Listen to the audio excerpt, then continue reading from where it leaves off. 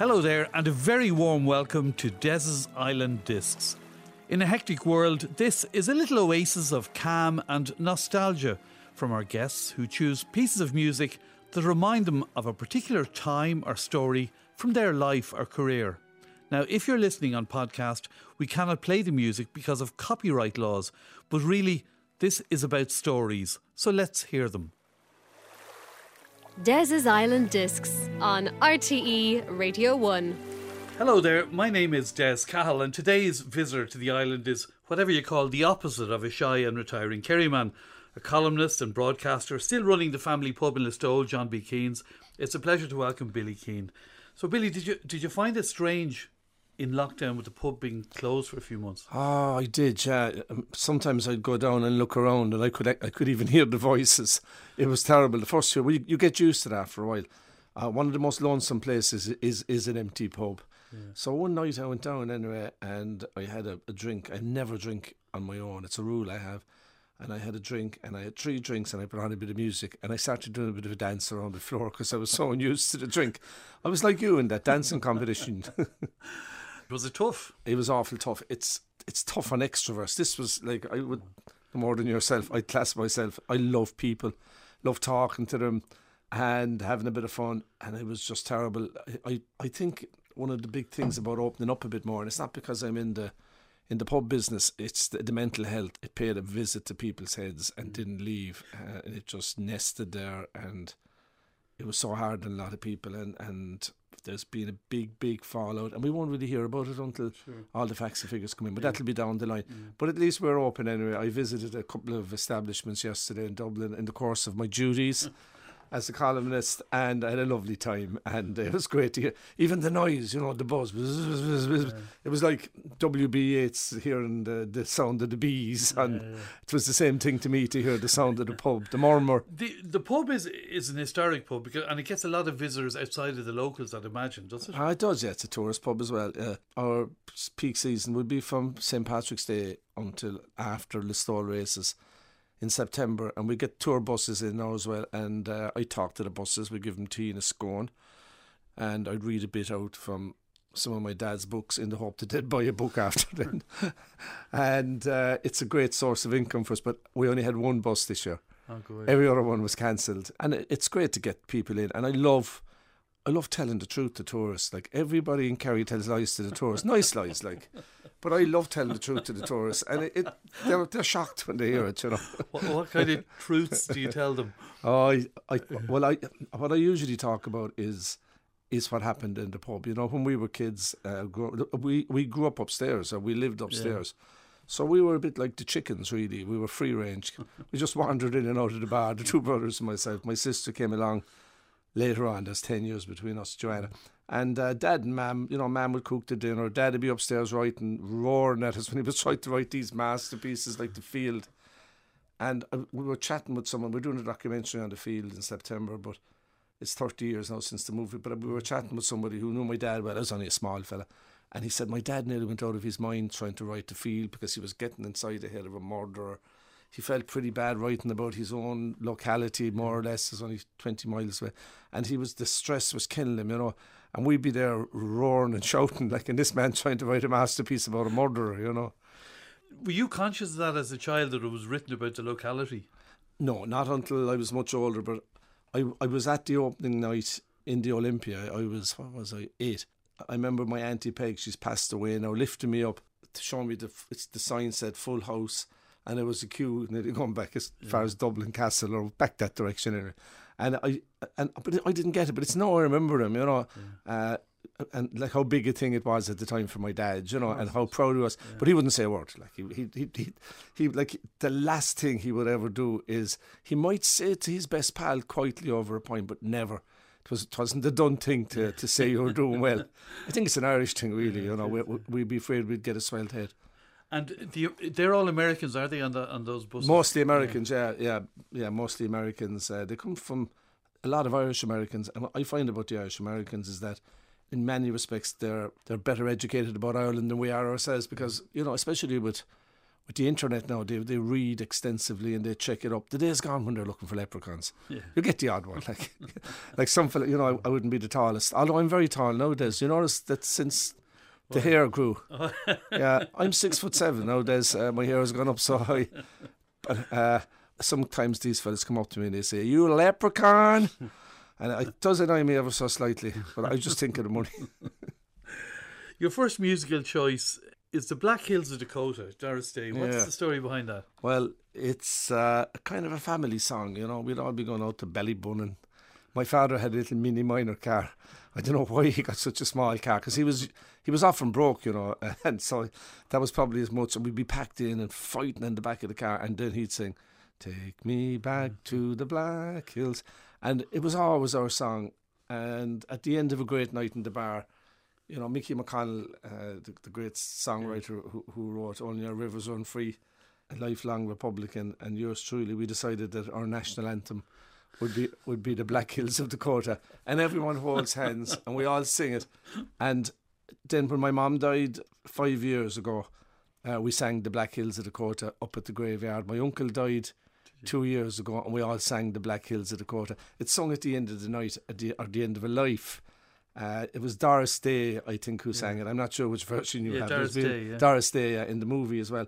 And I fell in love with Doris Day when I was about 6. You weren't alone there, I'd say. No. She passed away last year. I was nearly going to go to 2 days, you know. But it's kind of part of the pub. And everyone knows. The words are very easy to remember. And bad singers get away with it, like myself. I suppose you could say it's kind of a winding up song for us. It's a great way of getting closing time going as well. Like, we're in terrible trouble now getting them out since the mother died. My mother was the bouncer in John B's, and she was the bouncer till she was 86. So now we sing the Black Hills, and they know that's it then, you know. So it's kind of, it finishes up the great nights that we have, and I hope we'll have them again soon. I so hope, you know. Des's Island Discs on RTE Radio 1. That's the Black Hills of Dakota and Doris Day, the choice of today's guest, Listowel writer and publican Billy Keane. Your pub, it can't be easy to clear people out, because I'd imagine it's about the chat and the crack. And it's a talking pub, really. Yeah. We get all kinds of characters in, and that's always been the case. When I was a small fella, Sonny Cannifin used to come into the pub, and he had a glass eye, and he'd put the glass eye up on the counter, and he'd say to the glass eye, "Keep an eye on Nora." Nora was his wife, and poor Nora was an invalid, and Sonny would do the shopping, and there would be the glass eye. But we stole it one time when we played marbles, and it went down the shore hole outside the pub. And back in those days, it took about 13 years to get a replacement glass eye, but the council found it anyway. They dug it up. It was we always had the place always attracted characters, but it's about to talk, and I just, as you know, Des, I love talking. It's my life, and I just love the chat, and we get great characters in, and like they say very funny things, you know. It was a strange thing when my dad died. Just outside the door of the pub, there was this old boy, and someone asked him, one of the reporters that came, I think it was Lise Hand, she said, "What do you think of John B. Keane?" And he said, "Miss," he said, "John B. was the smartest man of them all, because he took down what we said and then he charged us to read it." And I'm trying to do it now as well, robbing lines off the customers, you know, and throwing them in. Do you get stick about your own columns? I do, yeah. Do you? I do. I wrote about every controversial subject you could imagine, everything in the Saturday column, which is about life in general. And you get a bit of stick, but it's the sports, especially Gaelic football. I would get a death threat about every 2 years over football. Sometimes rugby maybe, but mostly Gaelic football. But it's part of it. And I'd like to say it doesn't affect me. Sometimes it does, but in the last few years, I kind of enjoy it. And the odd time I delve into the murky waters of Twitter, and I'd have a look, and I enjoyed knowing like the things they say about you. My favourite one was a few years ago. Some fella tweeted, he said, "I've just read Billy Keane's column in the Irish Independent, and I have to say, John B must have taken the wrong baby home from the hospital." So, well, I enjoy those ones, yeah. You'd have to enjoy them. Yeah. Of course, you're a big Kerry football fan, which brings the Kerry-Dublin thing. People talk about the Kerry-Dublin rivalry, but I think it's the supporters enjoy each other as much as the supporters rivalry, get on famously. They really do, and that's not just By throwing insults at each other. Yeah, but they get on very well. That we had to learn to take our beating. It's easy to get on well when you win, but in recent years we had to take our beating, you know. I remember writing one time after Dublin beat us, I think it was 2011, they hadn't beaten us for about 30 years, and they won in 2011 with a last minute free that shouldn't have been given. But anyway, look, we won't begrudge it. We won't begrudge it.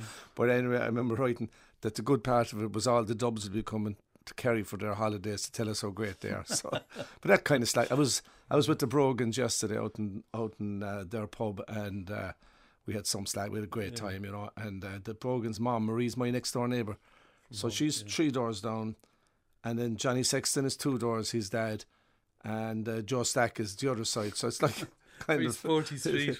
It is, yeah. So we had a lovely time. But you know, there's no point in saying it's all happy. Like football in Kerry is like, I would be depressed for months after Dublin beating us in the All-Ireland. Not permanently depressed, but in a football sense. For the last, you know, with COVID, they keep showing the replays of that cursed game in 1982 when Dublin got the last minute goal.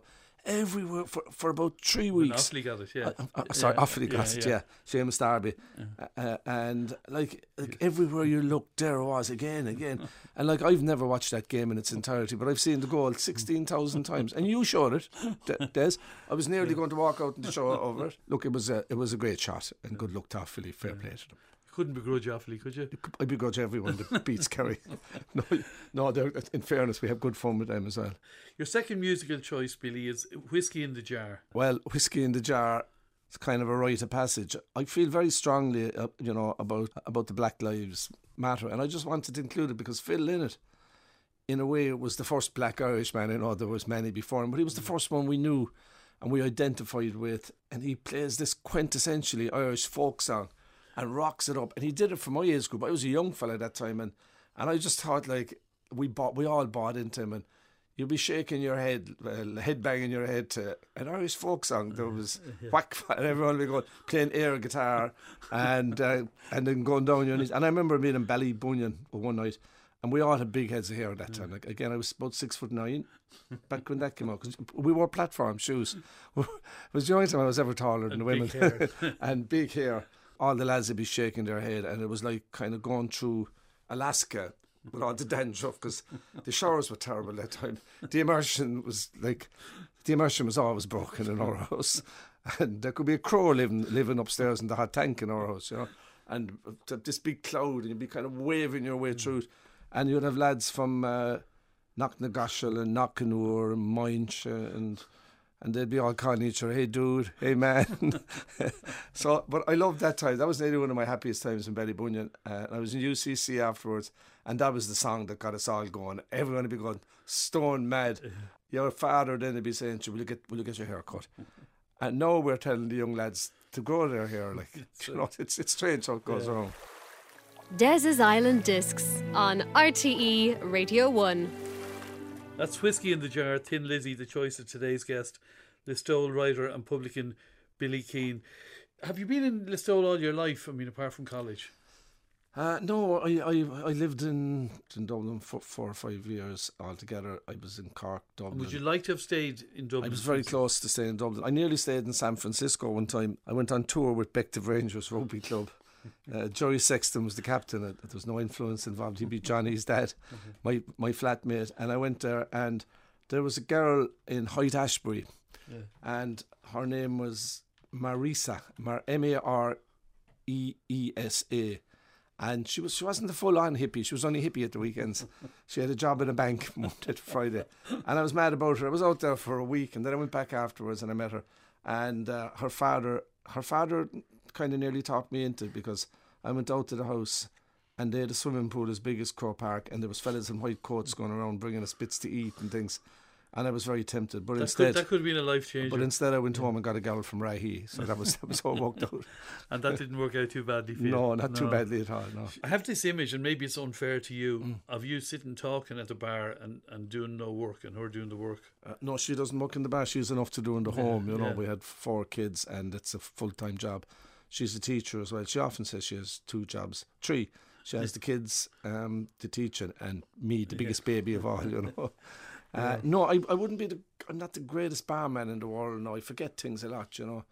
if there's something, there was a fella, Tim, who worked with us in the bar, came back from America after about 40 years, and I said to him, stand in there for 10 minutes, and I came back 2 days later. So he worked for us after that, did Tim O'Carroll.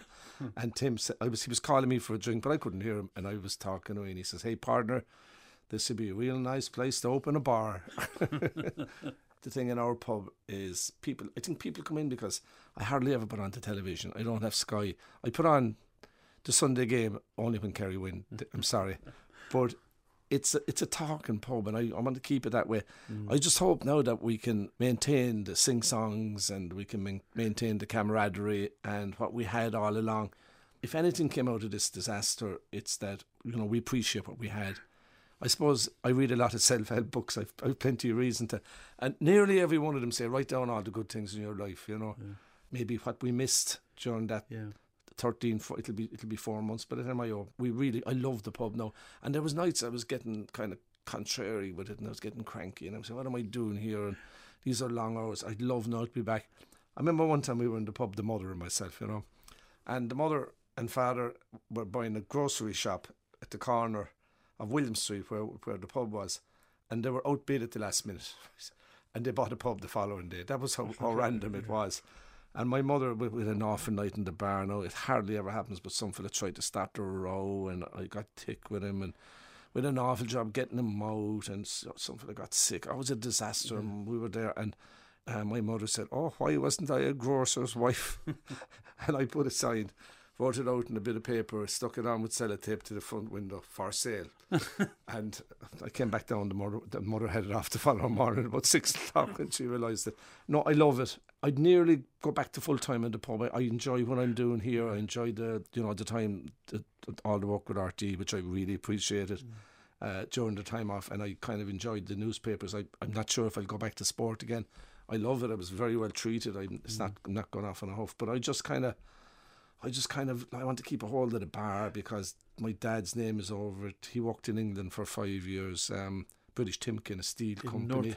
Northampton, yeah. He worked there, and just to make enough money for the deposit. My mum was a hairdresser. Her mother died when she was only a year old. Her dad died when she was 14. Uncle Jim had the farm. My Auntie Lena, hello Auntie Lena, she's there now, minding everything.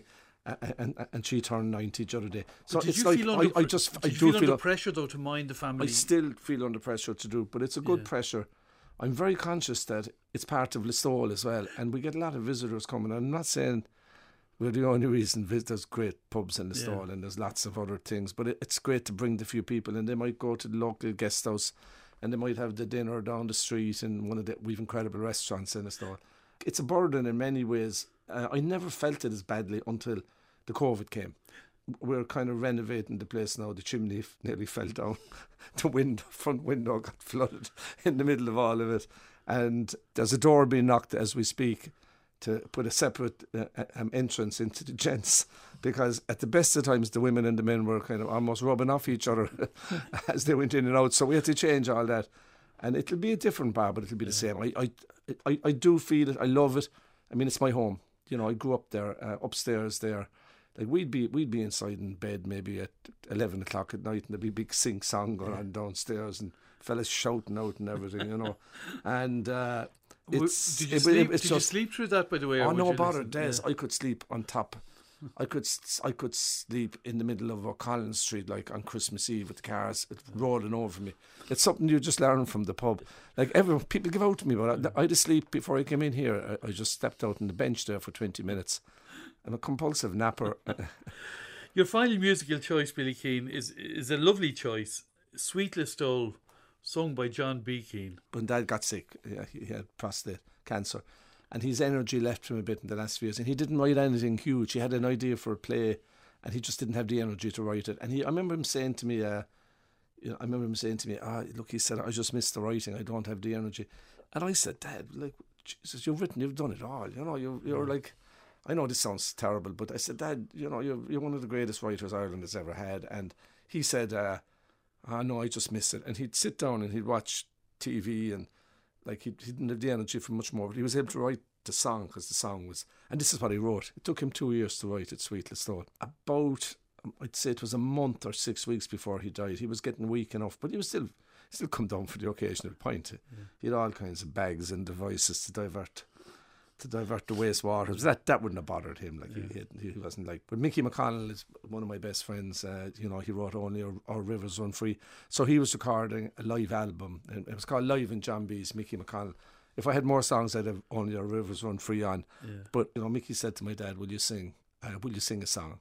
And he said, "I don't think I'll be up to it, Mickey." So there was the sing song was going upstairs, up through the roof, up to where he was. He was resting, and it was a great atmosphere. The pub was full, like it was a Sunday morning.